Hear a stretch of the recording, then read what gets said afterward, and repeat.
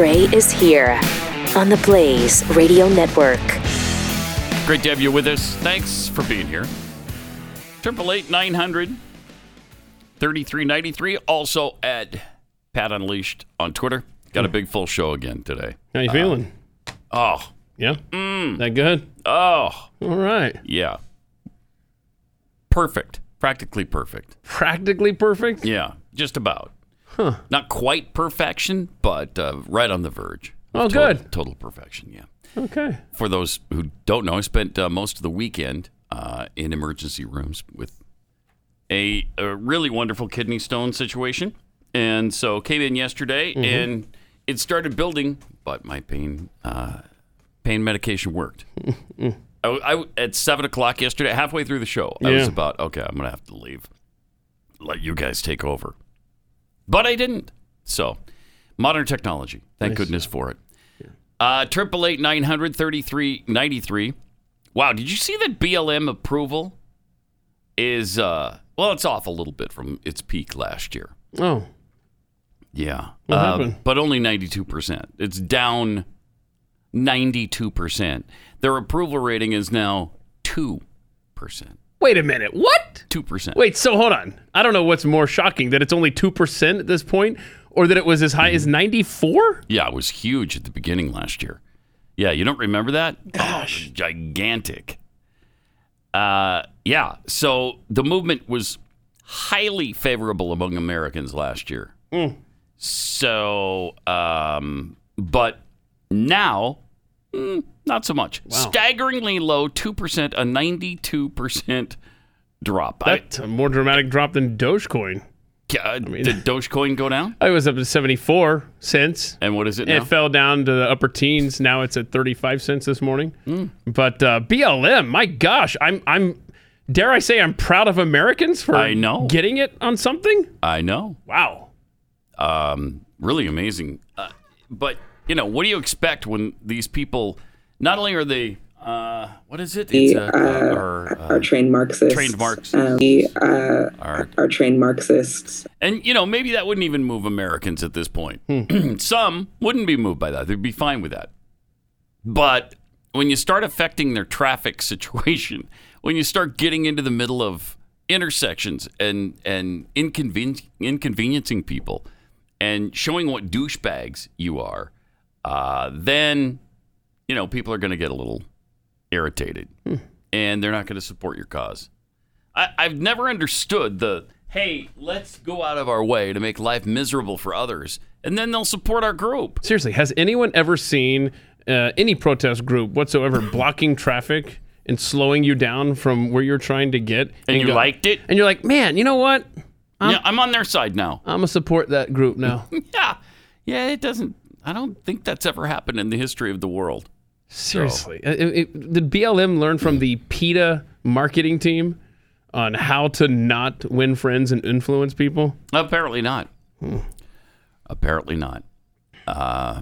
So I think it's great, though. It's awesome. It's fantastic. Keep it going. People are realizing what's going on. 2% support now for BLM. A whopping 2, according to this survey. I love it.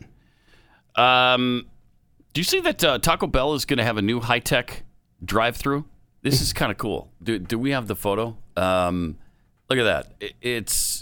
So the restaurant is above the drive-thru, and you drive in underneath the restaurant to the drive-thru location. Wow. And then there's some kind of innovative way that they send you the food, and it's supposed to be super fast. And that's really cool.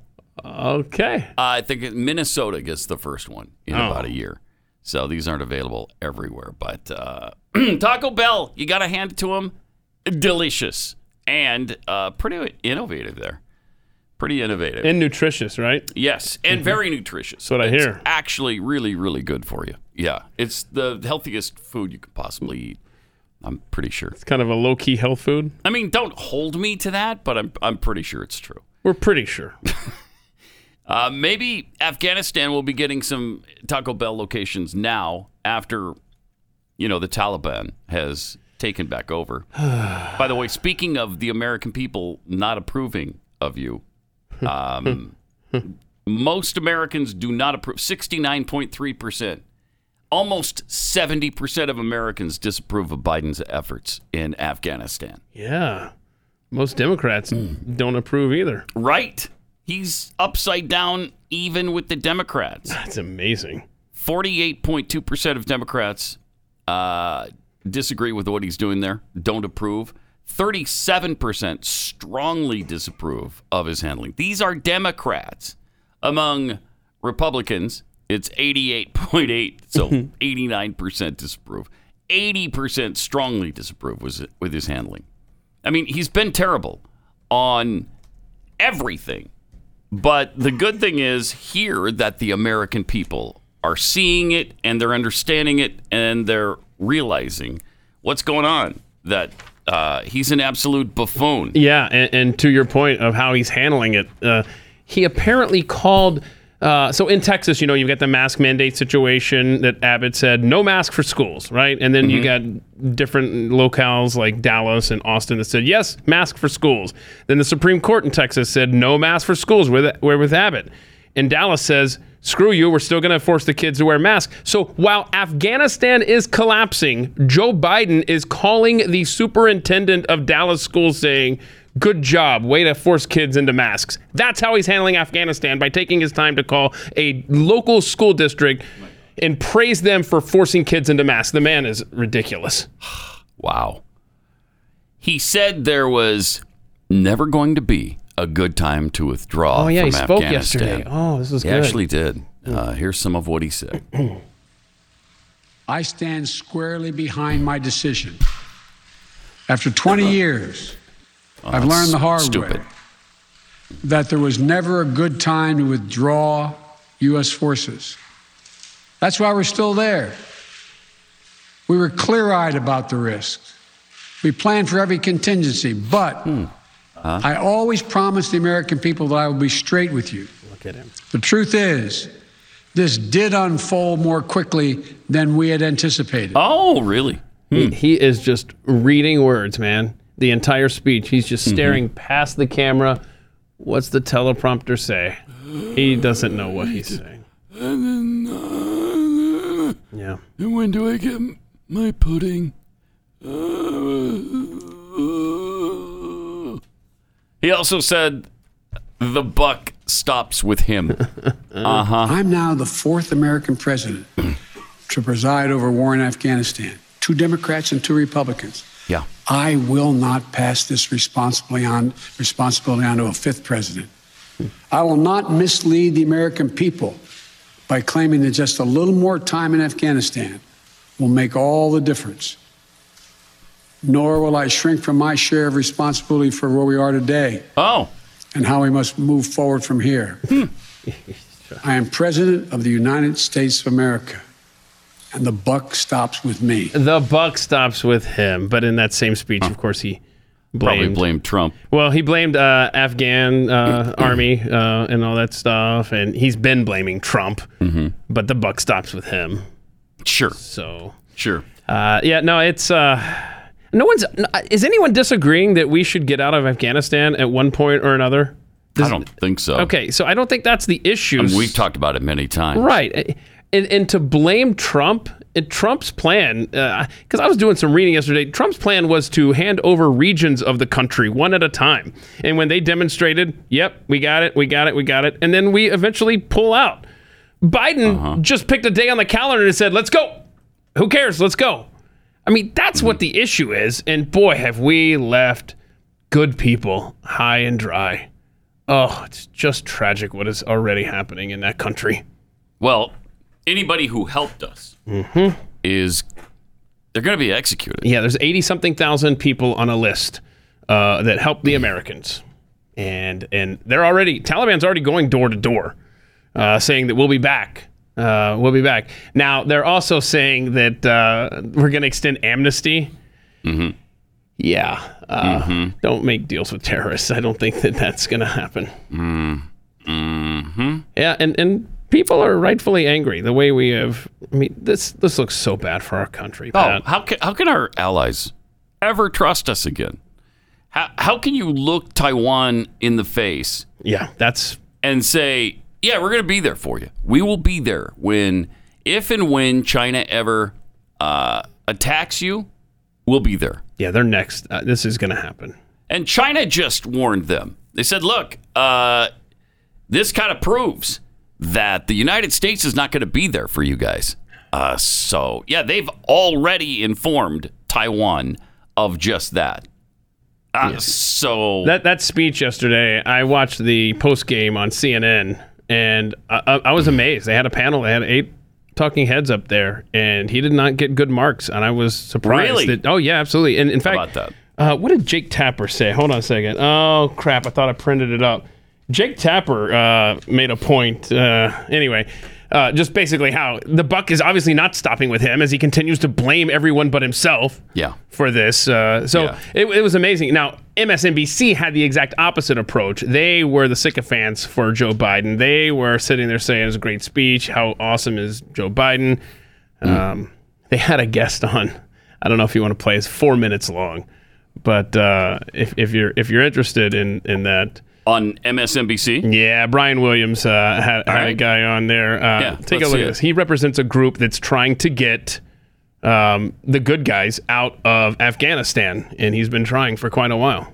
We want to bring into the conversation Matt Zeller, former first lieutenant during the war in Afghanistan, former combat advisor with Afghan security forces, co-founder of No One Left Behind, a veterans organization that offers services to former Afghan and Iraqi interpreters who resettle here in the United States. Mr. Zeller, it's almost ironic now to state the name of the organization you founded, given what we're watching go on, though I'm curious to hear your reaction of this consequential speech by the American president. Didn't run from it. He owned it. He owned his decision. He owned the fact that, as he put it, the buck stops with him. I hope he gets to own their deaths, too.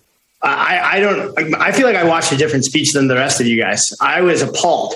There was such a profound, bold-faced lie in that speech. The idea that we planned for every contingency. I have been personally trying to tell this administration since it took office. I've been trying to tell our government for years that this was coming.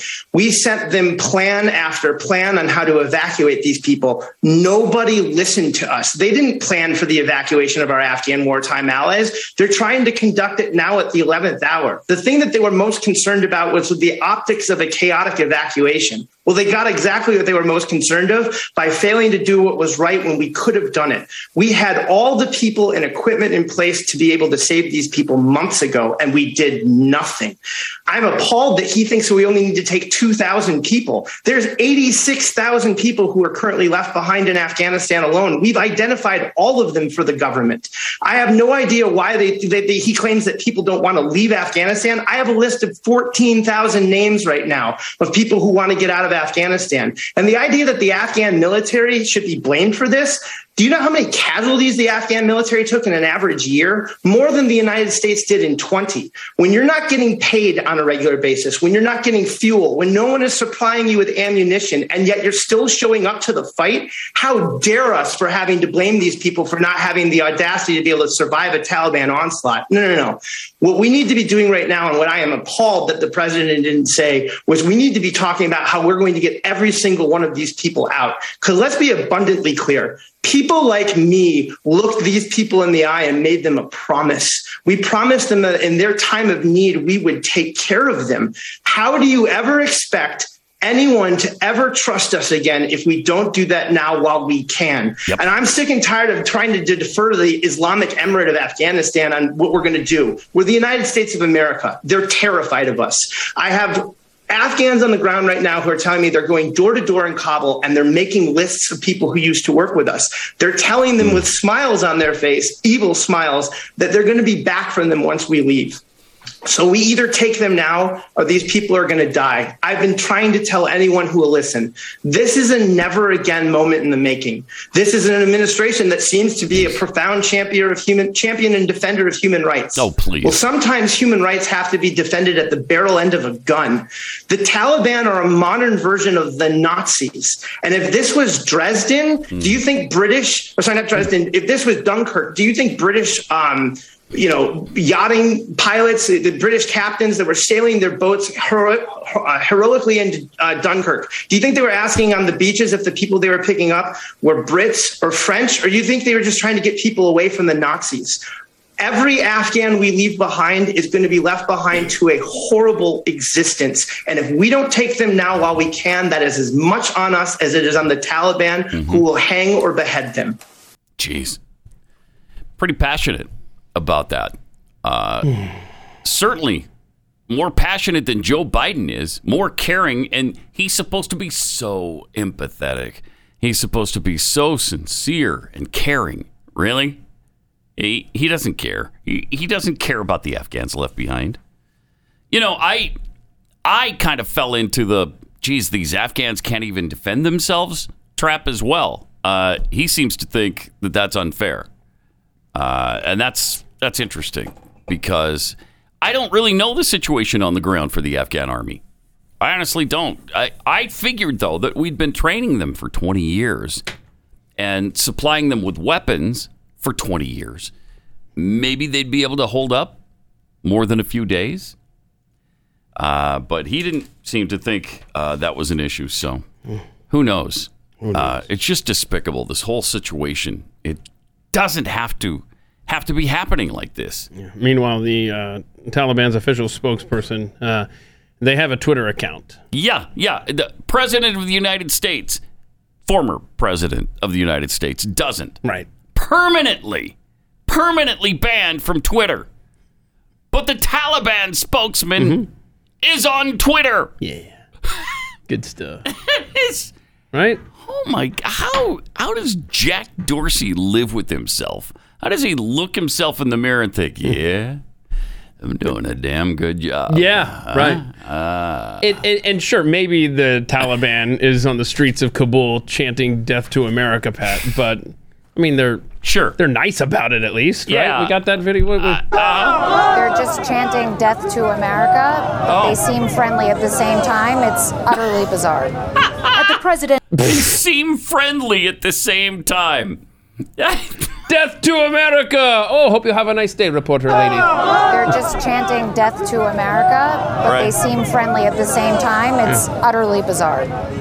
Yeah, it sure is. That is she got nice. that part right. What's her name? Clarissa Ward. What was it? She's got a nice little outfit on there, huh? Yeah. Yeah. Let's see the compare. Oh, look at there. There's Sunday in Kabul, Clarissa Ward, and then there is Monday in Kabul, Clarissa Ward. What changed? What has changed? The friendly people came into power, and so she thought, well, they're so friendly. I'm going to dress like I'm under Sharia law. Now she's wrapped head to toe. That is unbelievable. That's good stuff. Well, they're shouting death to America, but in a friendly way. In a friendly way. I think they're really, they want to politely kill us.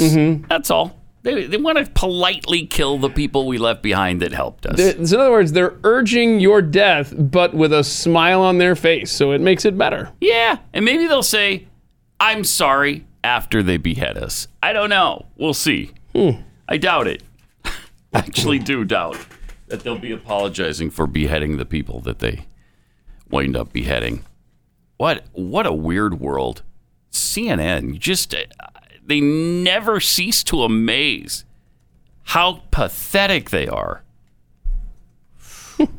Wow. And now this 20-year mission has been overturned, seems like in a day, but it's been about a week altogether. Literally 20 years in Afghanistan, overturned in a week. Crazy. Just absolutely amazing. And again, all the people that we gave assurances to, hey, we're going to be there for you in the end, so don't worry about it. We need your help. We'll be there for you when the time comes. We'll make sure we get you to safety. Bye-bye. Not even so much as a bye-bye to all of those people. Wow.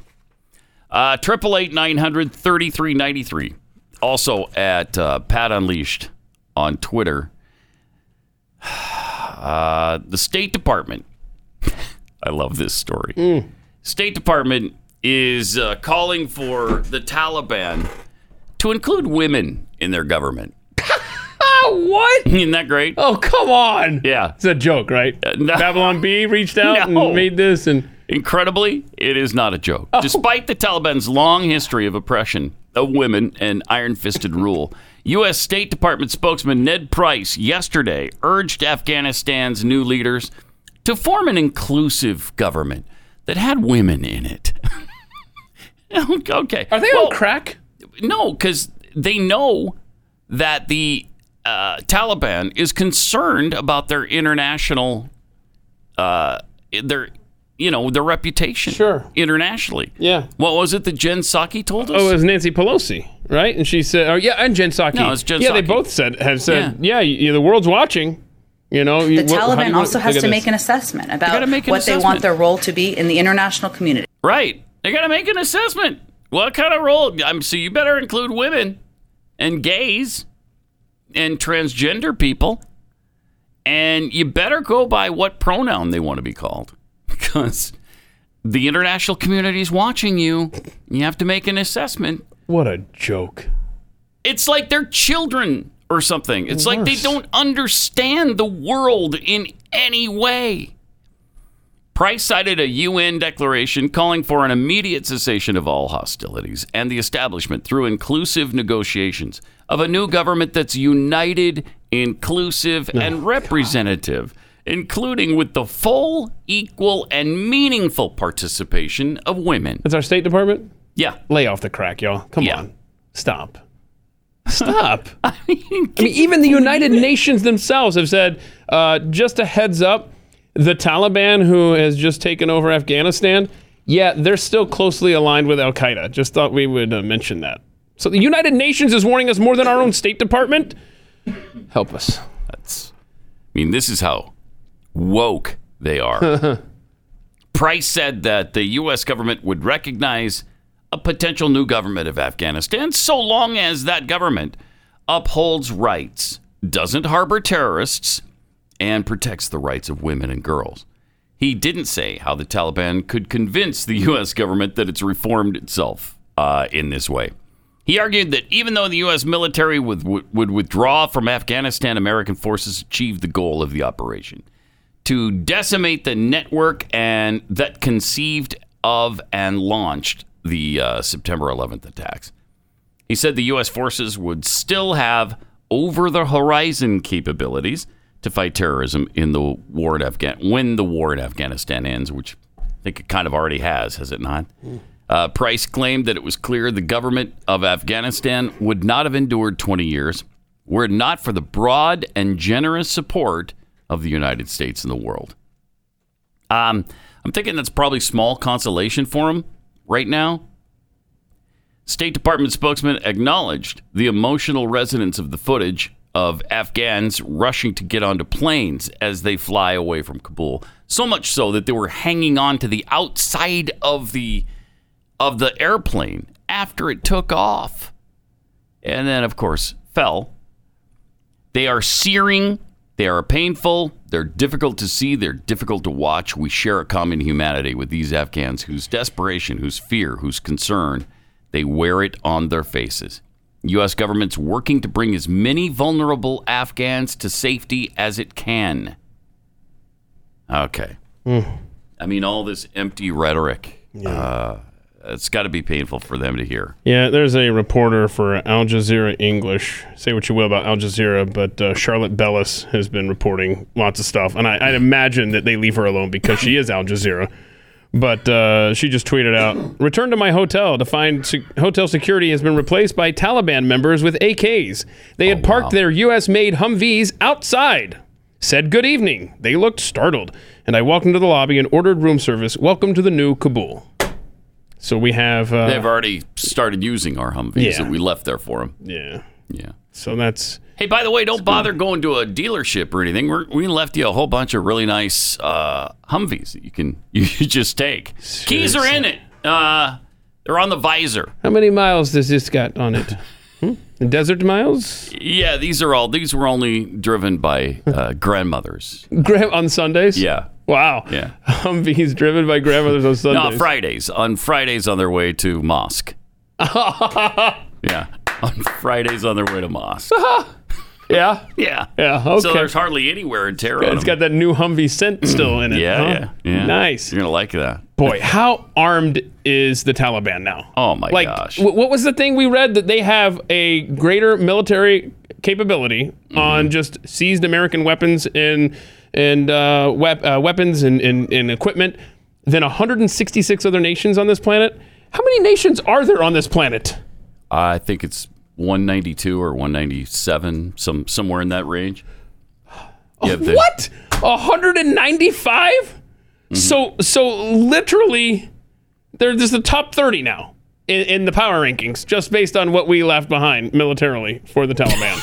That's absolutely incredible, isn't it? This is not going to end well. That's incredible. What's the shoe that's going to drop? Like, is there going to be another 9/11? God forbid that. Yeah. But they are more armed now than they were 20 years ago, and that's for sure. Well, I don't think there's any question of that. Well, I'm saying they pulled off a 9/11 without the military equipment that we took over there and left, and my goodness. Right. This is bad stuff, dude. It really is inconceivable. You keep using the word. I know. I don't think it means what you think it means. I mean, where do you go with this? Scary. You can't even, there are not words in the English language to describe what's going on right now. It's terrifying to think that our State Department isn't issuing press releases about the threat from this new power regime in Afghanistan. Instead, they're saying, yo, let's get some women and some diversity in the Taliban cabinet. Yeah. What the hell? What is happening? Get some women in the... It's not even that you're... I mean, we're going to support them and recognize them if they're inclusive, if they tell us they're inclusive. Yeah, we put all kinds of diversity into our government. Oh, okay. Well, then we'll recognize you. I mean, how are we supposed to vet that? That's asinine. It's just the lunacy of these people, the naivety. They're just, or is it just sheer butt stupidity?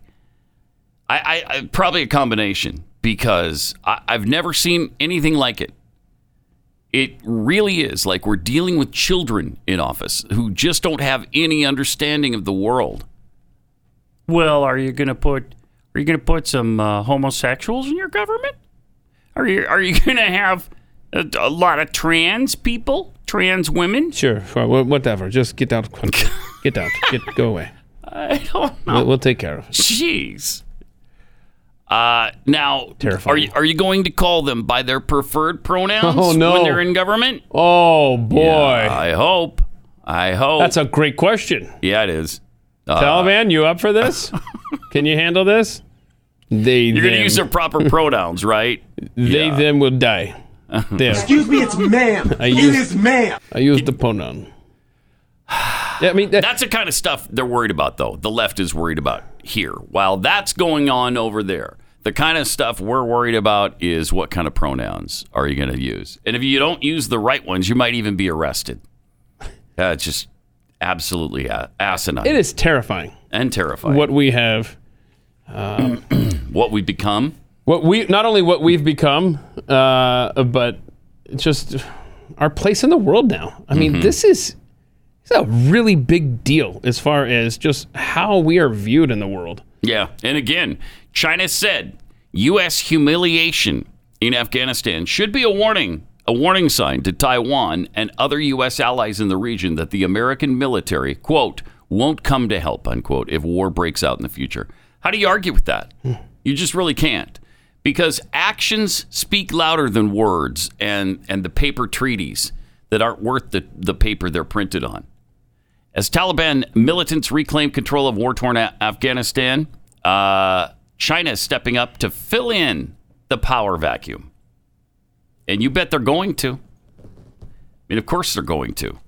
They're already in touch with the Taliban leadership. Yeah. Already trying to stick themselves into Afghanistan. Quote, China is ready for friendly relations with Taliban. Oh, I bet they are. 888-900-3393. More Pat Gray Unleashed coming up.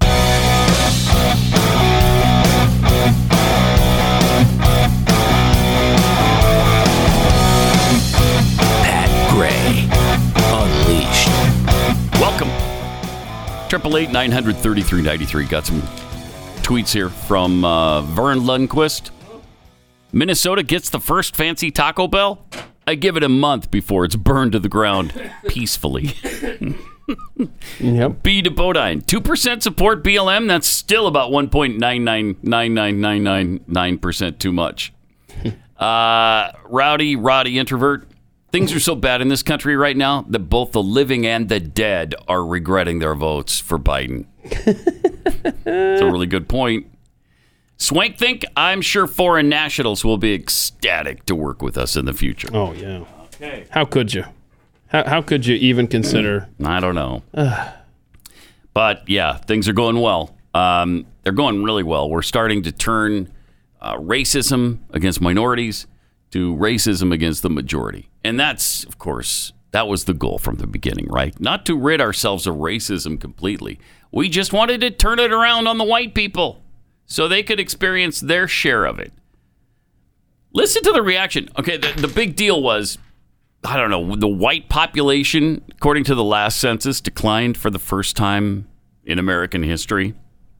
So Jimmy Fallon was talking about that. Listen to the reaction from the audience. The results of the 2020 census just came out, and for the first time in American history, the number of white people went down.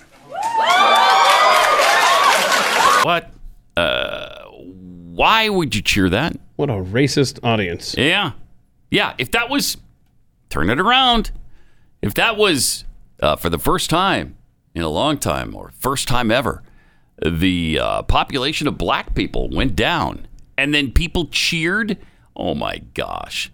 They'd be hunted down. They would probably turn the cameras around and try to zoom in on the people who did it. No joke, right? Yeah, and then they'd be summarily canceled, if not arrested or beaten. So the percentage of whites in America fell from 63 to 57%. Wow, that's a big decline, in too. the U.S. Census. Mm-hmm. In 10 years, it went down 63 to 57? Wow. And people in Fallon's audience cheered. Okay, great. That's great. Thanks. Just when you think the accusations of racism can't get any more absurd, we got this ridiculous headline popping up on Yahoo Sports. Major League Baseball umpires show discrimination against non-white players. According to a new study. This is the dumbest thing I've ever heard. Well, yeah, because you think it is, because you're white. Mm-hmm.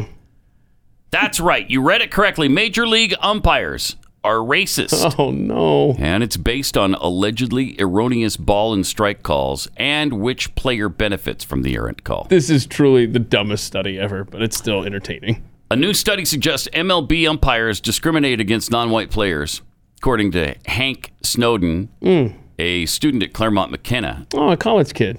Oh, this would be good. The study used balls and strikes data from the past 13 seasons to determine the rate of missed calls against certain players.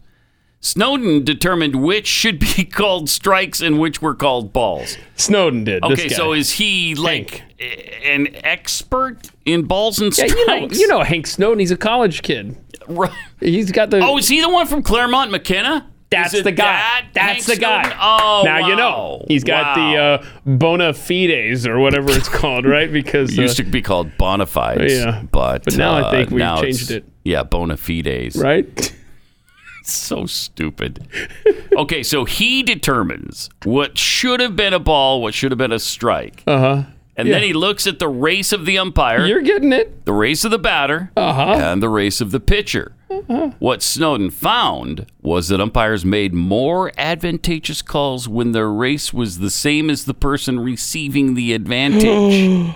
Oh, big disparity, right? Big disparity. So you got a Hispanic umpire and a Hispanic batter. He's going to be very sympathetic. Very sympathetic to that strike guy. zone's going to be a lot smaller then. Okay. You got a white umpire and a white batter. What do you think is going to happen? Yeah. White supremacy. Yes. The most dangerous thing that we face on earth. Well, in this country. The difference of the alleged racist calls. Okay, what's is it like 50% of the time? Like, in other words, yeah, something really egregious. You're a white supremacist umpire, right? Mm-hmm. And so what? 100% of the time, Like it's going to be right down the middle to the white batter, and you're going to call it a ball. So obvious, right? That we had to do a story on this. It's a grand total of the difference of the alleged racist calls. The grand total of 0.3%. This kid, I swear, he ran the numbers. 0.3%, and he was upset probably that the numbers weren't like this huge disparity. And he's like, screw it, I put all this time and effort through this project. I'm publishing this anyway. Maybe someone will pick it up. And of course, Yahoo Sports, in their majestic politicizing of everything in this country connected to sports, published it. His first offering, just a bit outside. He tried the corner and missed. That's a strike, man. Ball 4. No, it's a strike. That's a strike. Ball 8. Now, see, if the umpire were black, he would have called those strikes, and the batter was white, they would have been strikes. Sure, something. I don't know that we had a batter. Oh, look at that! Oh, there's Obama pitching. I mean, that's show the Obama one again. Obama. Oh my gosh, that's so embarrassing. And he's proud. Yeah, I nailed it. I bounced it right in front of the plate from about halfway to the plate, and I threw it like a girl, and I nailed it. Okay, thanks, Barack. Also, Mr. Snowden claims to have made the calls himself, of course, which is hard to do, especially if you understand anything about baseball and the strike zone. It's all, I mean, he's got a certain prejudice going into this, right? He was looking to prove something. So you could easily... So even with his bias... Yeah, built still in, 0.3%. 0.3%, negligible. Out of millions of pitches over that amount of time. 0.3%? That's not even worth talking. Even if it's true, that's not worth talking about. Everything is racist. Yes. Yeah. Yeah, that's the thing. That's what makes it worth talking about, because we're in such a... We got to point this stuff out, because stupid era. It's just, that was humorous. I mean, more than anything. Yeah, insane. Just absolutely insane. Meanwhile, a Kentucky teacher... Oh, gosh. ...has... she was giving a tour of the school before the first day and showing how proud she was of all of her teachers that... Put out some flags? Yeah, look at this, the classrooms. Okay. Let's see. I teach in Kentucky, and I am very grateful for my district and my school. And I'm not the only one who has flags up either. This is another classroom. Oh, rainbow flag. Another one. Good. Yeah, another one, and Black Lives Matter. And it's a safe zone for gays, and Another one. Black Lives Matter, and rainbow flag. Another one. Black Every Lives, room. Rainbow. Every rainbow. Freaking. Oh no! Don't tell me they don't have Black Lives Matter. Yeah, they. Okay, good. Woo. Wow, close one. And my cute little flower one. Oh, right. And this is the best one yet. Oh wow! Look at that. And it turned out really nice. Sure did. It sure did. So inclusive. What has happened to the gay flag, the rainbow thing? It almost looks like a Gmail logo now. I don't know if you can do an ISO on that, Rob, but it just looks like a Gmail logo now instead of like LGBT. What is it? QQ plus niner. A 2 plus. I don't know if you. Yeah. No, not that one. No, there's another one that's in like most of the rooms. No. Not worth it. That's not us. Yeah. I mean, it is us. That's but us. Hi. It's not the rainbow flag. Yeah. But it just looks like a little Gmail logo now. So I wonder if there's going to be... Is it that one? Yeah, thank you so much, Rob. Oh, yeah. See, I think there's going to be like a lawsuit between the gay community and Google now. Right, like Google would ever sue the LGBTQIAA2 plus people. Yeah, that's a good point. So there's the indoctrination of your kids right there. There's the rooms your kids are learning in. Now, obviously, not every single school in the country is going to have that, but usually the stuff starts to spread. Kentucky. Yeah. Kentucky. Right. That wasn't Manhattan. I don't know. Again, if I had kids in school, I'd be taking them out all over again. I mean, we were blown away by what was going on in 1990. Right. When we started homeschooling. Can you imagine having your kids in public school now? No, I can't imagine it.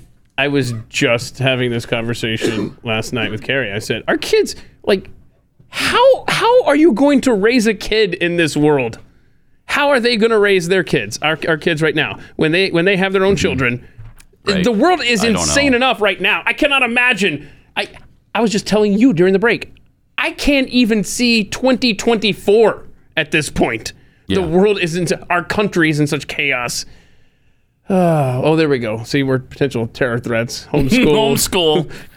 Don't swoon and scream with delight every time they hear the name Obama. All right, I fit both of those. Yeah, guilty. Let's see the whole list. This is the Babylon Bee, which is really just a simple distillation of the Homeland Security threat list. Yeah. I love this. So if we could see the list, maybe we gave him a thing. No, there it is. Ta-da! No pronouns in your bio. Okay, that's a sign of being potential terrorist. We should do a terror score here. Hang on a second. Okay. Let me keep track, and we'll just do you, Pat, here. Okay. So you're 1 for 1. Okay. Married with kids, works a normal job. Sure. Yes. 2. Yes. Okay. Didn't like Captain Marvel. Oh, absolutely. Right. Okay. Okay. So 3 for 3. Doesn't like taxes. Okay. I don't. All right. Finds Kamala Harris slightly off-putting. 5 for 5. Own a Bible. Yes. You own a Bible. Okay. Mm-hmm. What else we got here? Shop at Walmart. Okay. I have. Yes. And do. Watched YouTube anytime prior to 2015. Wow. Yeah. Okay. Doesn't triple mask. Don't triple mask. It's definitely one. Wear New Balance? No, I don't wear You don't have New Balance shoes? I don't. Okay, so then we're going to I guess I'll do another one here, okay? When you say, I hate Trump, they just laugh nervously and say, yeah, he's pretty crazy. That sound about right? Yes. Yeah, because I don't want to talk to this. I don't want to get into This is a conversation I'm not having. Yes, right. Exactly. Because, if you want to really nuance this, we can, but I know you don't want we don't want that. Invite you to join a militia to invade the Capitol building and take back the government by deadly force to usher in the second golden age of Trump. No. Okay. I did not do that, but dislikes The Last Jedi? Absolutely. Which one was that? Is that the one where he's living up on the hill? Luke it's the one where Luke goes to the battle in his mind or whatever Jedi trick they do. Which is actually in canon. Yes. But it's still. It is. It still was. But they ruined Luke in that. They made him a little whiner crybaby. Well, he was just playing the role of himself, Luke Hamill, on Twitter. Yes, that's true. Okay, so you've got a score of, hold on a second, 11 out of 13. My gosh. Can we get DHS on the phone? Corby. Yeah. I think Call there's Homeland Security. Definite threat sitting in this chair right now. Yeah, there is. Wow. It's not funny because eventually they will. They'll come and take us away from this is the problem 15 years ago that people like you and myself had with the definition of a terrorist when it came to like the Patriot Act and how it was so generically written. My gosh, we could see the writing of the wall a decade and a half ago to lead us to this moment, and here we are. Here we are. Here we are. Yep. And by the way, the Patriot Act has been used mostly not against terrorists, but something like 98% of the time it's against drug dealers or American citizens in other ways. So it has not turned out to be a positive, as a matter of fact. Now, what is a positive, of course, is segregation in our schools. I'm sorry? Apparently there's some segregation in an Atlanta public school now. This is And that, of course, weird. is desirable today. Kyla Posey says she was stunned when she learned about classes segregated by race at Mary Lynn Elementary last year. A practice she says was put in place and condoned by Principal Sharon Briscoe. First, it was just disbelief that I was having this conversation in 2020. It's a black parent. A person that looks just like me, a black woman. It's segregating classrooms. You cannot segregate classrooms. You can't do it. Posey says she found out the school was putting black students in 2 separate classes with 2 separate teachers. The white kids were placed in 6 classes with 6 different teachers. The parent says she found this out when she let Briscoe know she wanted her child placed in the classroom of a teacher she thought would be a good fit. Posey says the principal said that wouldn't work. She said that that's not one of the black classes, and I immediately said, what does that mean? I was confused. I asked for more clarification on, I was like, we have those in the school? And she proceeded to say that, yes, I have decided that I'm going to place all of the black students in 2 classes. Posey says she insisted her child be placed in a class with white students. She says Briscoe explained her child would be isolated. And I explained to her she shouldn't be isolated or punished because I'm unwilling to go along with your illegal and unethical practice.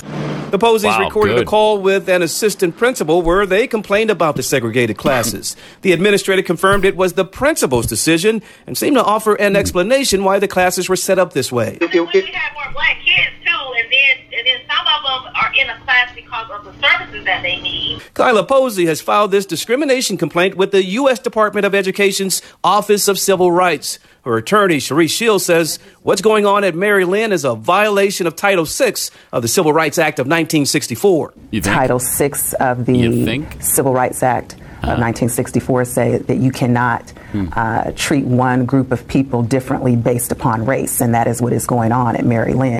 That is just incredible. How can they think this is okay? That's a principal of a school. She's had some education. She knows there are laws against segregation like this.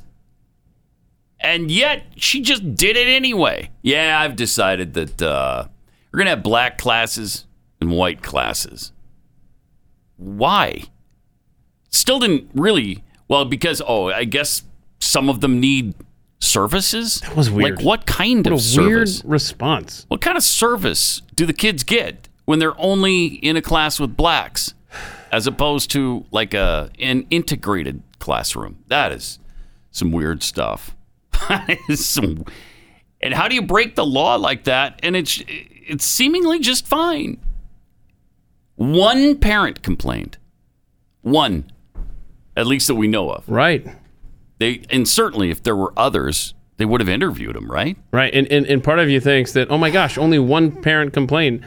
But at the same time, it shows you, look who they're doing the news story with. Yeah. The mom with common sense that doesn't want racism in her child's school. What a racist. Right? That she doesn't want racism in the class. Oh my gosh. What a racist. What a sellout. She's not really black. Yeah. That's the thing. You're not black enough. 888-900-3393.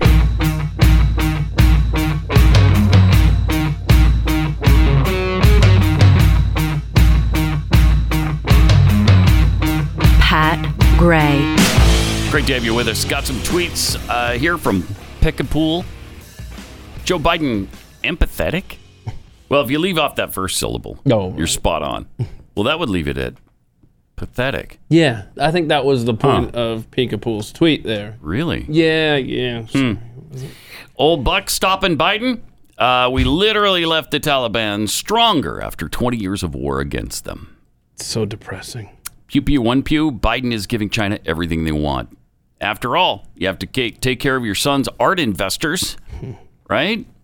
Jeffy's 18 Spoons. Keith touched on something I've been thinking about a lot lately. I'm terrified of how it will be for my kids when they raise their own kids. Even the one who fully participates in the LGBTQIA2+ nonsense. Yeah. What kind of a world are we creating for them? Or are we allowing to be created, I should say? Yeah. A crazy one. One that doesn't make any sense whatsoever. One where you can't even believe your own eyes. Ears. Any of your senses, for that matter. Jay Cutler, who's retired from the NFL, and he has embraced a new position. He's the man of the people, apparently. The unapologetic former quarterback, lauded for his strong arm and remarkable dude energy, announced that he's been pulled from an Uber NFL promotional campaign after voicing his opinions on school board's strict mask mandates on children. Cutler has quoted videos of passionate parents, including Outkicker founder Clay Travis's grilling of the Williamson County Board on Tuesday, fighting for their children's rights to forego masks and additional PPE in the classroom setting, all based on the CDC data that supports children's safety from serious COVID effects. Sure. So Cutler is pissed off that they're having to wear masks, and he's not behind it. So Uber apparently dropped him. Yeah. And Fortunately, he didn't care about Uber's opinions, apparently, adding future school board member to his Twitter bio. Lost a commercial with Uber Eats partnering with the NFL, was going to film in L.A. Views aren't aligned. So his views aren't aligned with Uber's. Guess they don't like future school board members. Frees up my weekend. Yeah. I like it. He's probably made enough money in his career that you don't have to worry about that kind of stuff. Oh, no, I'm not going to get the $50,000 for the Uber shoot? Okay. All righty. Right. And you move on. So good for him. He seemed like kind of an arrogant, sort of douchey guy when he was quarterback. Right. But he's been pretty solid of late, it seems. And we need people with that kind of attitude. Yeah. Defending the rights of kids to breathe freely in America. No question. So I appreciate that. How would you like to go through? Well, we're going right back to when we were in the midst of this thing a year ago, or a little bit more than that. Yeah, it's because the kids we're are right the ones back in it. who are affected the most, right? They're the ones that can catch this disease, this virus, and it's just ripping right through the kills them dead almost every time. You just can't take chances with the kids. Except for the opposite is, of course, true on that. But I noticed with one of my doctors, they called me yesterday because I have an appointment today, and they said, don't come into the office. We're going to do a video conference call. Oh, well, okay. Actually, I kind of prefer that, but that's what they were doing last year during the height of this. And so now they're going back to it. They're going back to it. Have I ever told you about the time I went to the doctor and we did the same kind of thing? Dude was in the next room over, just sitting in his office talking to me through the screen. That's asinine. Stop it, please. But then he came in after the conversation. Then he came in to talk to me more. It made no sense, dear God. This world, that really doesn't. I can't take it. I cannot. This is just about optics. It's not about safety. Exactly. Who was the optics not safety person? I don't remember who said that. Who did that one? Corby? Somebody under Psaki when she was out. Oh, okay. All right. So it was one of the Biden spokespeople, deputy press secretary or something.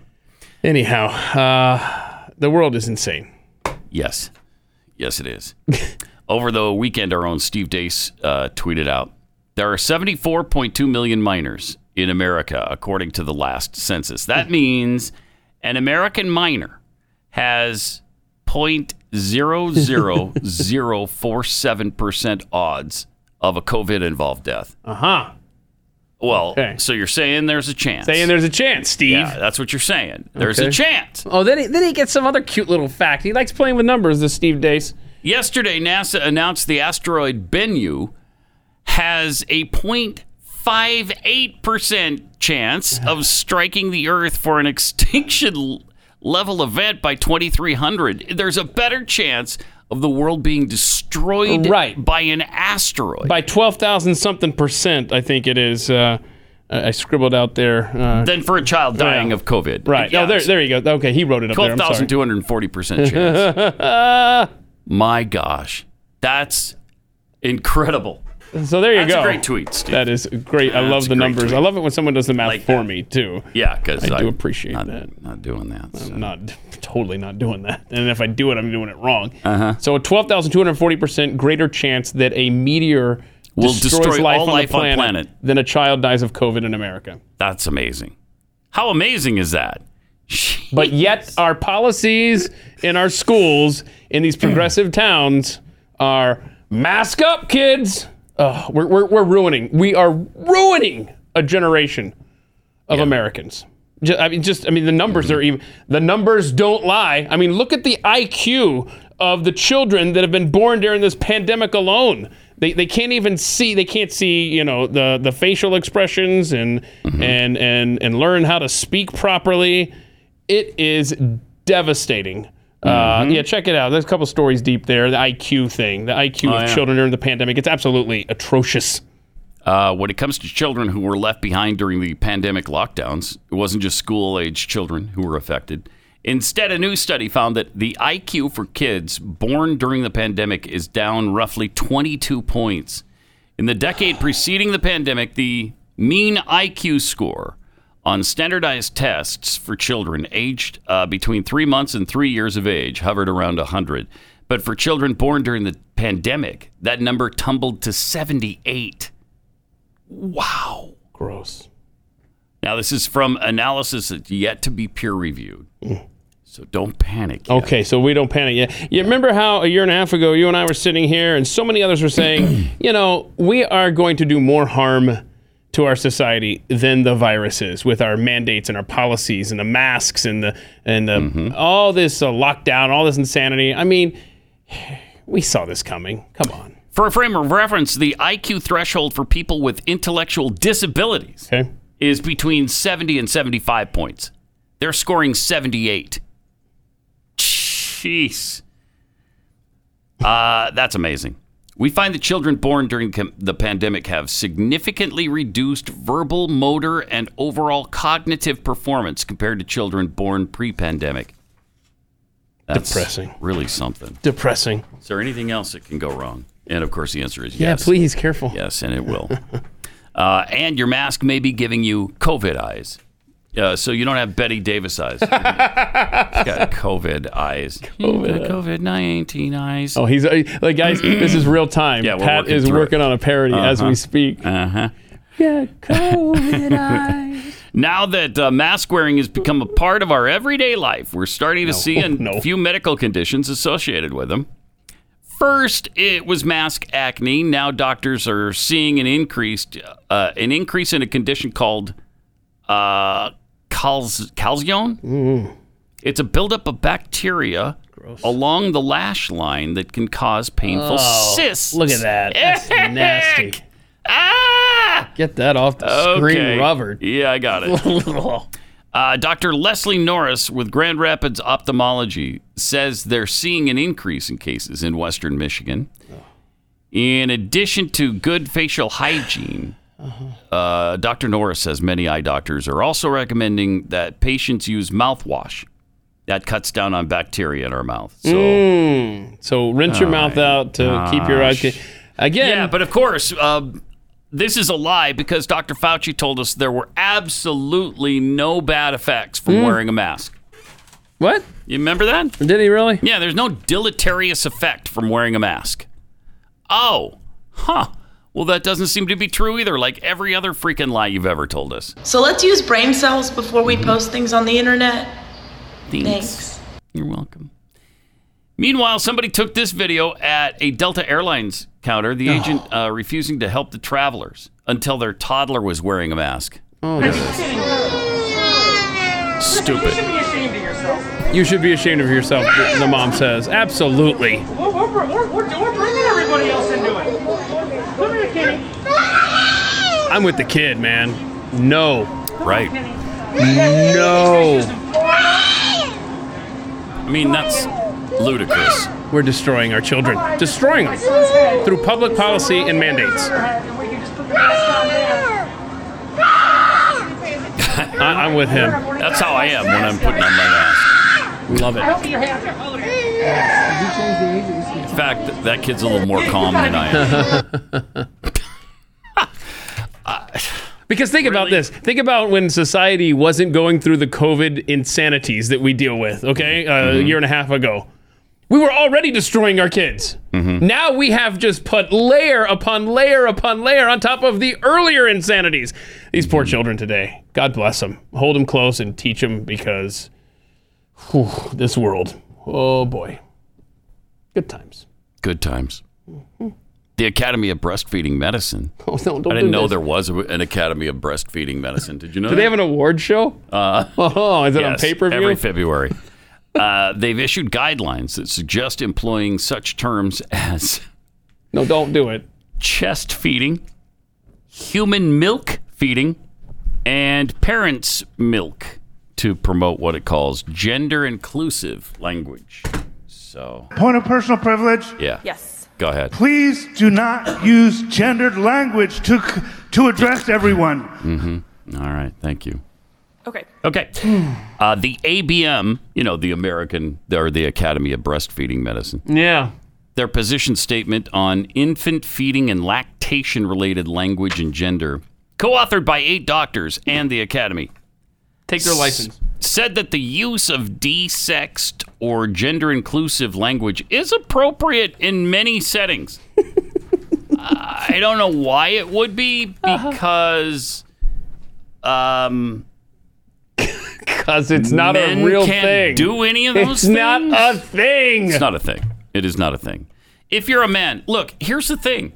Even if you are a man who thinks he can do these things, don't you consider yourself a woman? So why do I have to include men in this? Because if you're a man, you know you can't do these things, right? Now, if you're a trans woman, you used to be a man, but now you're a woman. Then you believe you're a woman. So why would I care about this language? This just doesn't make any sense even on their level. ABM, the Academy of Breastfeeding Medicine. Recognizes that not all people who give birth and lactate identify as female. Help. Okay, so yeah, because we're talking about, okay, I get it then. The female who's transitioned to male, they can still, in some cases, so they don't breastfeed, but they're not, they're not men. Chest feeding. Yeah. And that some of these individuals identify as neither female nor male. Academy of Breastfeeding Medicine suggests chest feeding, father's milk. Wait. No. Not a thing. Let's see. So that obviously chest feeding replaces breastfeeding.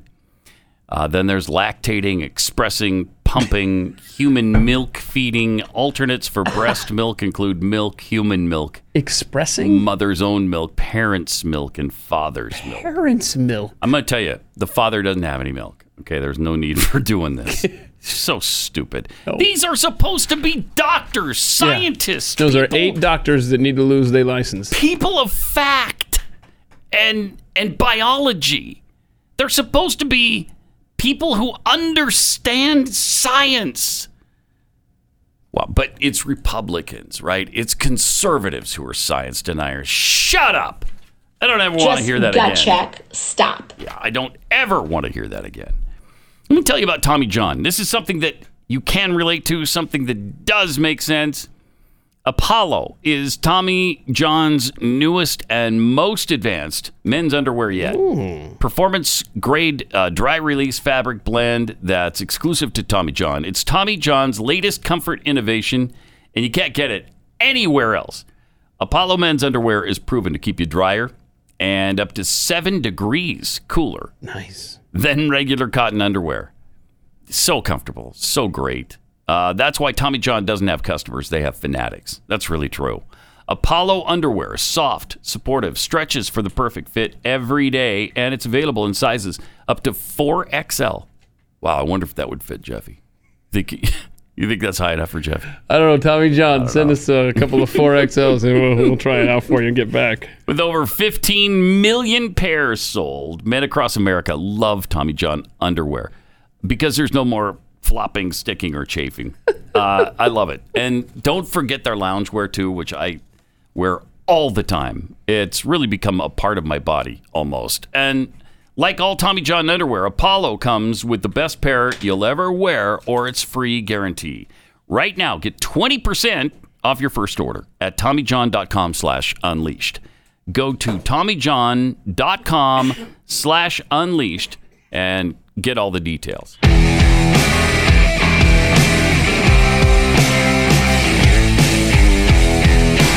Pat Gray Unleashed. Just a quick note here from Afghanistan. Oh, what do you got? The Taliban is now seizing personal weapons from their citizens because Afghans can now feel safe. That's a quote from them? That's the quote. Afghans can now feel safe. So you don't need weapons. No longer need a weapon. We're protecting you. Yeah. Huh. So there you go. Now you can feel safe. Now that the Taliban is in charge. It's amazing. That's one of their first official acts. I'm sure that will really comfort the Afghans. Oh, okay, yeah, you're right. Now we can feel safe. Because you guys are here, the ones who cut people's heads off for leaving the house without their husband. That kind of thing. Yeah, that's great. Okay. Yeah, I feel pretty safe. Yeah. That's like the British before the Revolutionary War tried to confiscate Americans' weapons. Because now, we're here. Now we're occupying your land. You can feel safe. Yeah, no thank you. No thank you. That's what started it. Exactly. And that's exactly what it's to prepare for or to fight against. And they know this, which is why. And they know it, which is why they're doing it. Yeah. Because this thing's not over for the poor Afghans. They've got a long way to go. All right, things not looking good in Australia. Like Melbourne, here's what the scene looks like in Melbourne, Australia right now. Social distancing between places. Oh, yeah. So hold on a second. Can you pause this for a second? So what's happening is people want to protest in Australia all of the incredible the lockdowns and the measures they're going through. Yeah, and so this guy for Rebel News shows up to see the police presence. The police are preventing this protest from happening, and in the process, he's pointing out how social distance they are. Yeah. This is how they come in formation. This is how they spread around the city to enforce COVID restrictions.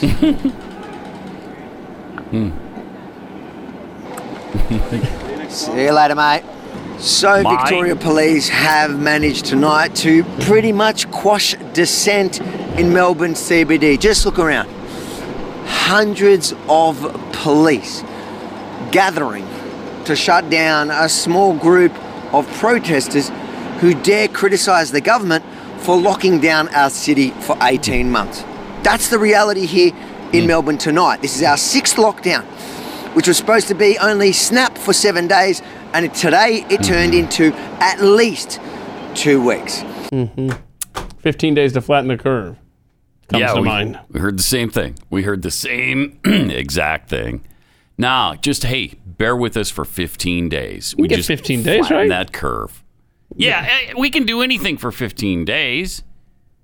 And then when it stretches out past Easter and then Memorial Day. Sure.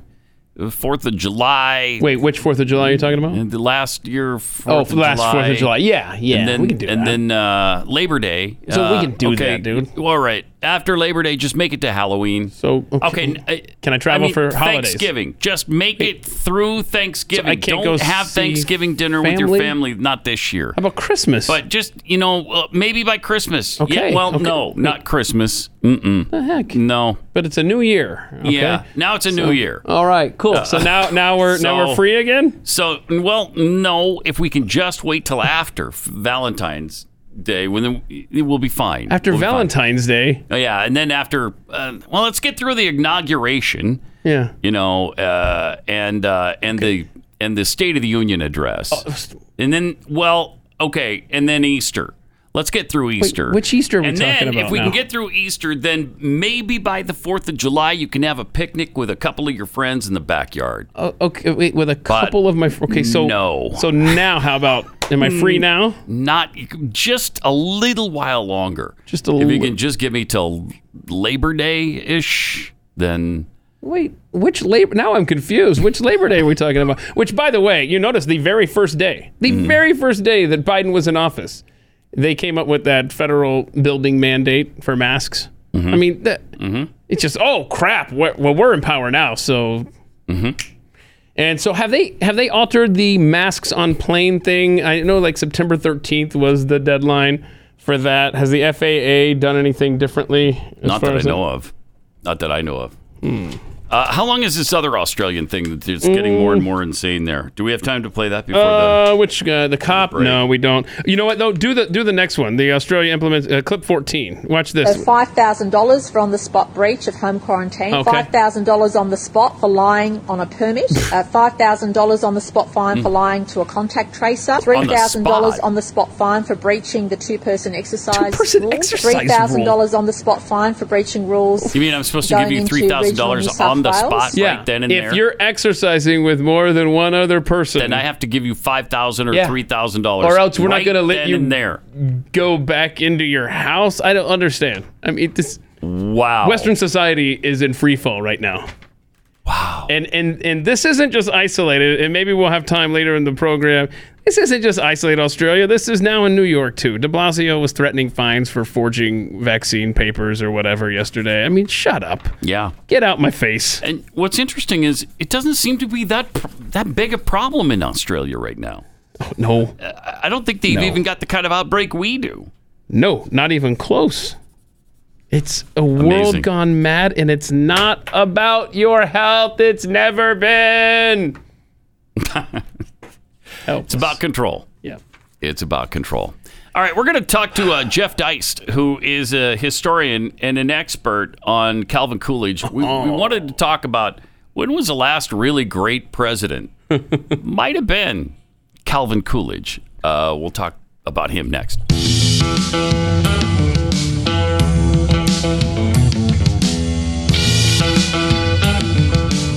You're listening to Pat Gray Unleashed. 888-900-3393. Great to have you with us. We were talking a couple of weeks ago about, I don't know, when was the last time we had a great president? I mean, Trump did some really good things. And before him, Reagan did some good things. Mm-hmm. But the last, to me, truly great president was probably Calvin Coolidge. To me, he is, I don't know, definitely top 5. Maybe even top 3. Is he your favorite? He's my favorite, president? far and away. Yeah. It's Keith's favorite president. Keith's been talking about Calvin Coolidge for a long time. So we thought we'd get somebody on who could discuss Calvin Coolidge and remind us about some of the things that, we're missing, especially today in light of everything that's going on. Jeff Deist joins us from the Mises Institute. Jeff, welcome to The Blaze.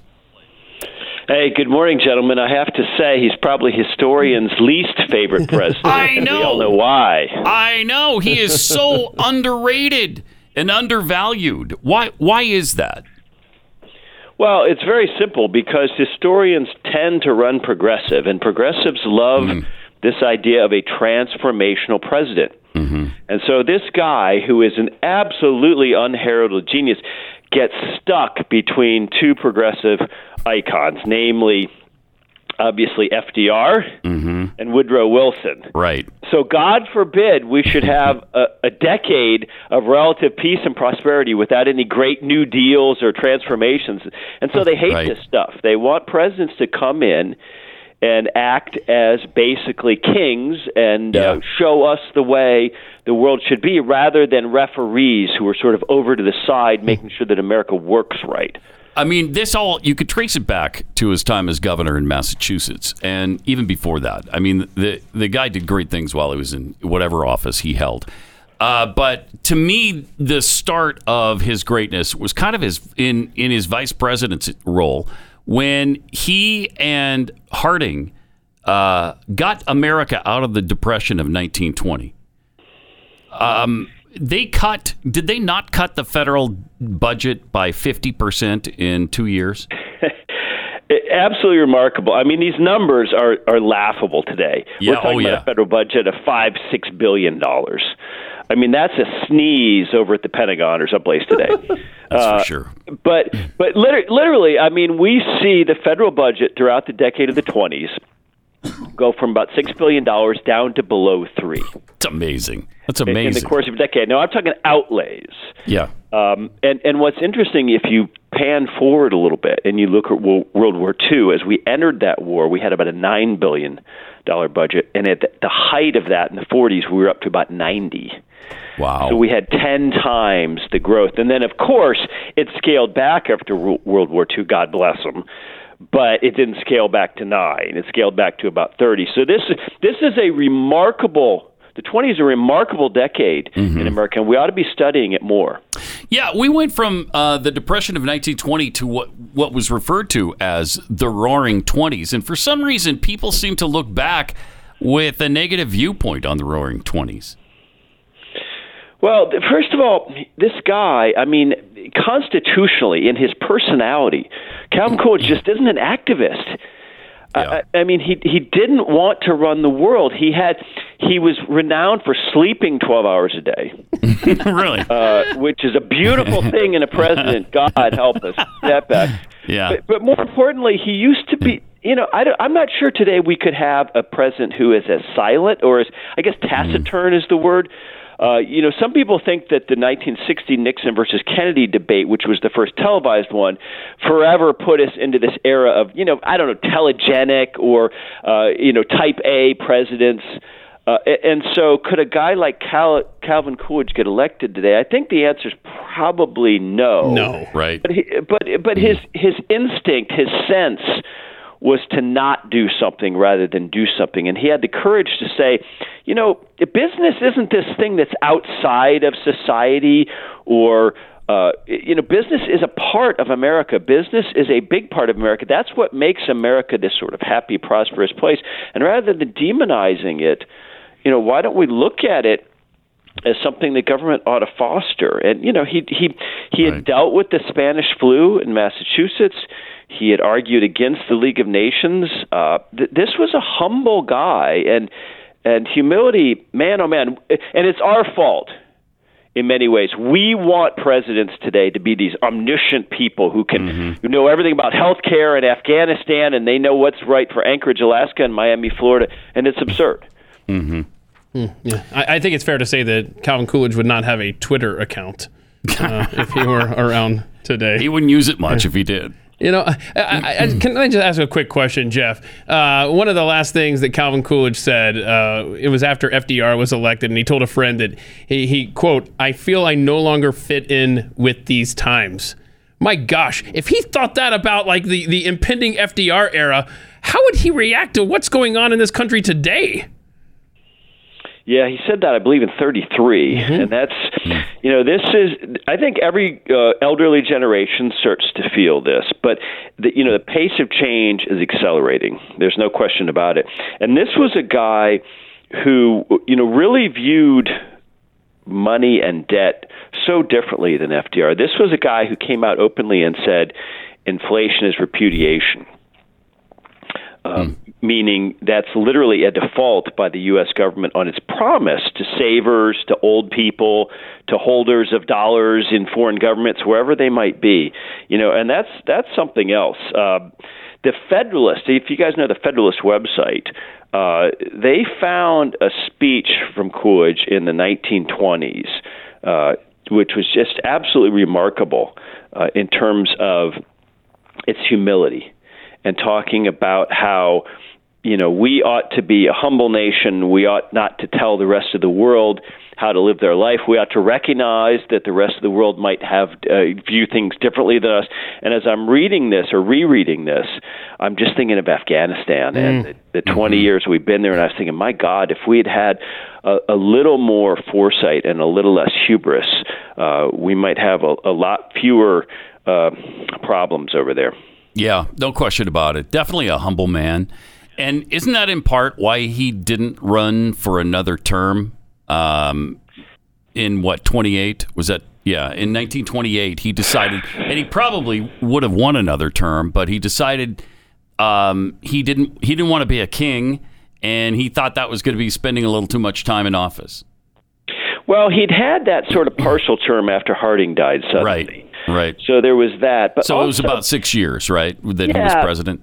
Yeah. Yeah, but also, during his time in the White House, his son Calvin died, and it was a very really weird way psychologically. He was playing lawn tennis at the White House, visiting, stubbed his toe, had a growth on it, and back then, of course, this was simple staph infection. We didn't have penicillin. And when staph gets into your blood, it turns into sepsis. And so a week later, his 16-year-old was dead. And I don't think anybody ever really recovers from that psychologically. No, and he certainly didn't. So, I mean, this is a guy who was so quiet, the opposite of vain. And I like Trump. I'll be honest about that. But you look at Trump and you look at Biden. My God, who is this guy sort of robotically bumbling around into bushes and stuff? And I look at that and I think if that's the international avatar for the United States of America, you know what? In 22 or in 24, any candidate, I mean, we're beyond ideology, folks. Any candidate who just projects some degree of competence and some degree of optimism that America could be a place where people own stuff and have a house and maybe have a business and have some stocks, just this malaise. I mean, the Vietnam 2.0. Anybody who can project some kind of positive image or positive program for America, I think, is going to be giving Biden some trouble. Yeah. How do you think he would handle the Afghanistan situation? Well, you have to understand, these are people who are war weary. World War I was rough stuff for the United States. And let's not forget, something like 60% of Americans had at least some degree of German ancestry. This was not a popular war. This was kind of first cousins in some ways at the outset. And then Woodrow Wilson managed to sell that war. The first time ever that a war was fought, at least by the United States, ideologically, to make the world safe for democracy, not over turf. Right. We weren't trying to annex France and Germany.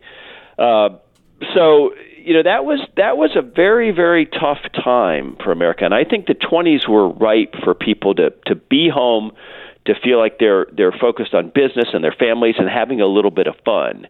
And so, that was a mass mobilization, a mass effort in the United States. Unfortunately, when we look at Afghanistan, that's affected so few of us directly. We haven't been invested. This isn't even like Vietnam, where half the kids on your street were over there.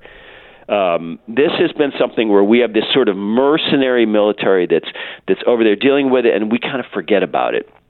And now, of course, everyone's mouthing off on Facebook about Afghanistan. And so it never felt like we were all invested in it. It felt like something far away. And, of course, they finance all this stuff with debt, so we don't feel it directly. They don't assess us all an additional $500 a month in taxes, because we all agree we got to fight in Afghanistan. So it's just such a different America. I mean, it really is. It wasn't until after World War II that we really felt, I think, like a superpower. So, as a Mises Institute historian, where would Jeff Deist place Calvin Coolidge on the pantheon of American presidents? Boy, it's in terms of modern presidents, absolutely number one. Yeah. And I would consider modern meaning after. So after the founding fathers. Yeah. So I would make him number one. And this is a guy who is grappling with an America, that's growing and changing. And just the idea that the federal government ought to be a minor, reticent player in the story of America has been so utterly lost since then. That I wish someone could tell that story. Amity Schlaze is a great historian. She runs the Calvin Coolidge Foundation up in Vermont. And she honestly thinks that there's another Coolidge out there. And I hope... Really? I hope she's right. Me too. Does she have a name? Yeah, I did. Well, the problem is social media forces these people, I think, into uncomfortable roles. I mean... Yeah, very true. Like a Ted Cruz. He apparently a brilliant guy at Harvard Law. Yeah. By all accounts, a brilliant law student. But yet the world we're in forces this celebrity status on politicians. And I think it's up to us, I guess, to reward one of them with the courage not to be a celebrity. All right, Jeff, appreciate it. Fascinating stuff. If people wanted to read and see more, where would they go? Mises.org? Yeah, just go to Mises.org, MISES.org, or follow me on Twitter at Jeff Deist. Appreciate it. Thanks, Jeff. And I just thank you. I think it's just beautiful historic poetry that Calvin Coolidge's birthday is July 4th. Yeah, that's great. How cool is that? Huh? Awesome. Let me tell you about Rough Greens. We've been talking about Rough Greens for quite a while now. This is a powder that you sprinkle over your dog's food to, give it some nutrition, because all the nutritional value is seared out of the dry kibble dog food that your dogs eat. In the baking process, they cook it all out because it has to be sterilized so that it lasts up to 3 years on the store shelf. So you need Rough Greens to put back the vitamins and minerals and the probiotics and the omega oils that help keep your dog healthy and active. Plus, they love this stuff. Again, my dog wouldn't even eat the food without the Rough Greens on top of it. Now, will your dog be that way? I don't know, but you can certainly try it out with a free bag of Rough Greens for your dog. They'll send you just a small little bag that you can try out, see if they like it. If they do, you can jump in with both feet and buy more. All you have to pay initially is for the shipping. Just go to roughgreens.com. That's RUFF, greens.com. Roughgreens.com or call 833-ROUGH-DOG.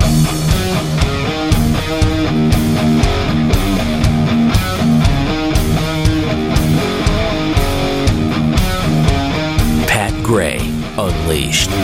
It's just such a different world now that it's hard to even imagine somebody like Calvin Coolidge being president of the United States. He wouldn't get elected. He just wouldn't be elected. Like, is there an office that he would get elected to? I don't think so. I don't think he could be elected local mayor, even councilman, nothing. And that says a lot about our society more than anything. Yeah. Not so much about him, but just, boy, have we in less than a century. Well, like I mentioned, he cut the budget in half.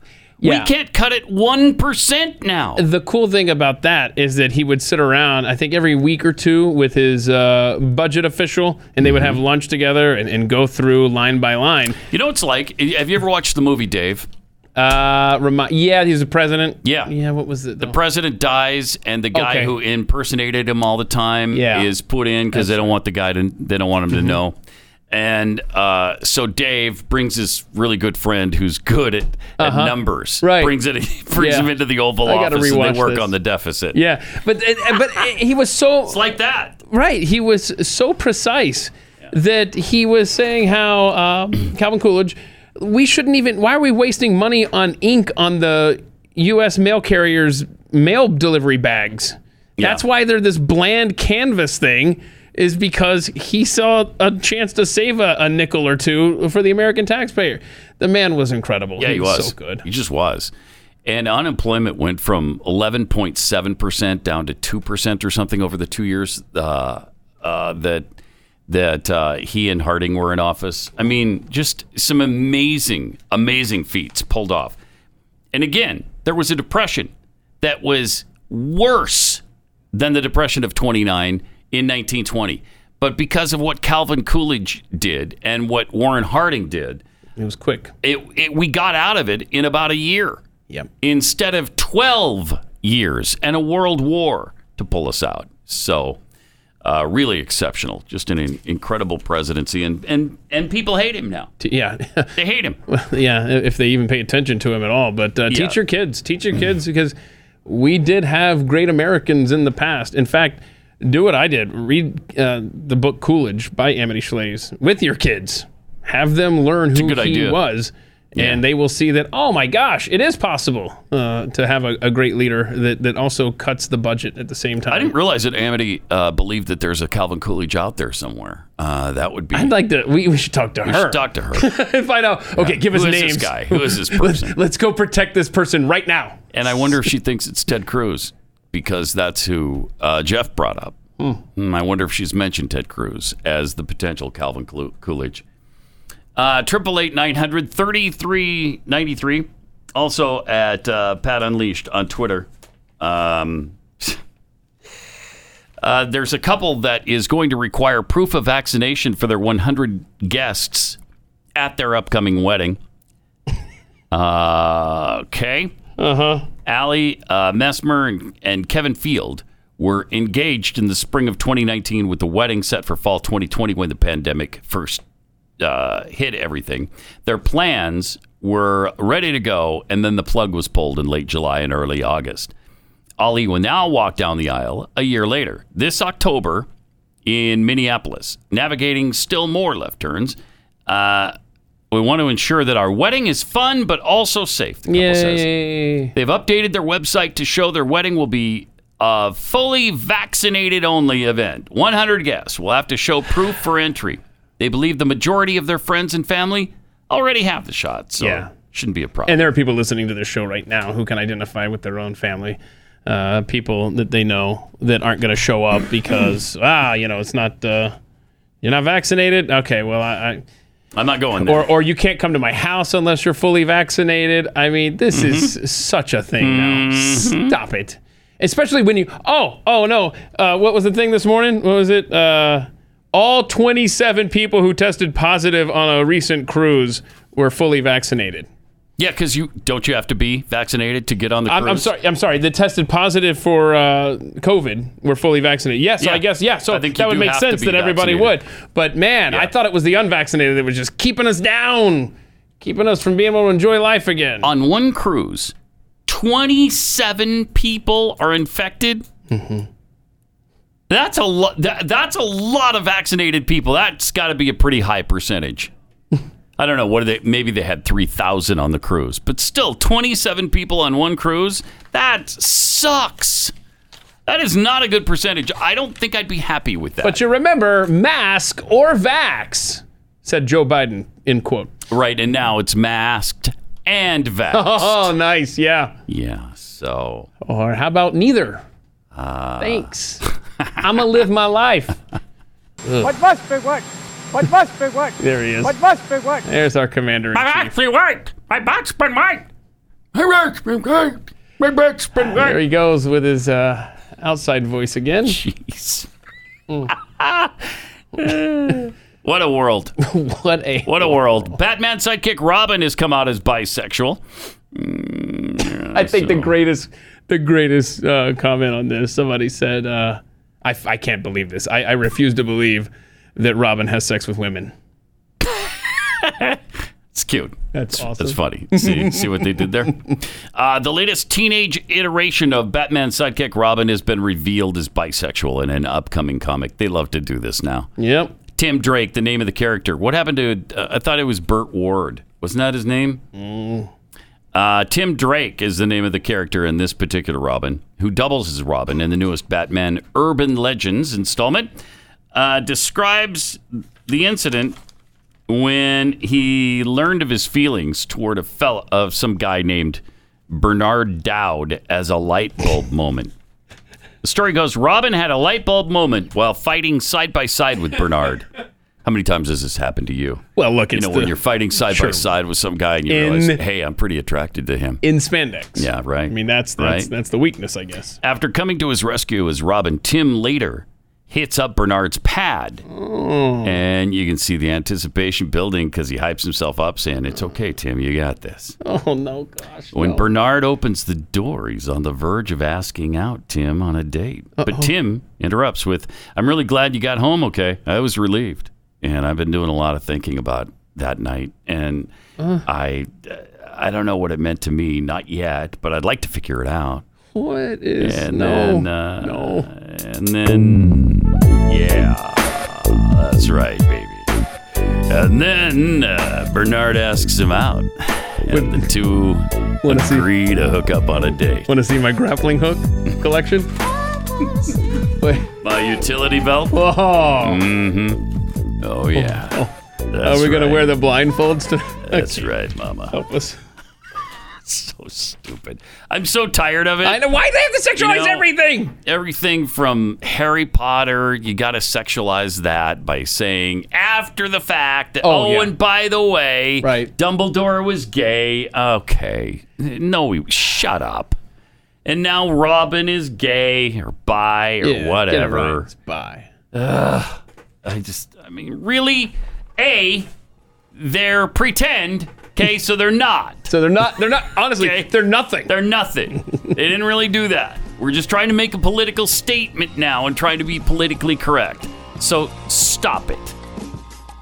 Gut check. Full stop on that. All right. 888-900-3393. Use that number tomorrow. See you then. Good Here on world. Pat Gray Unleashed.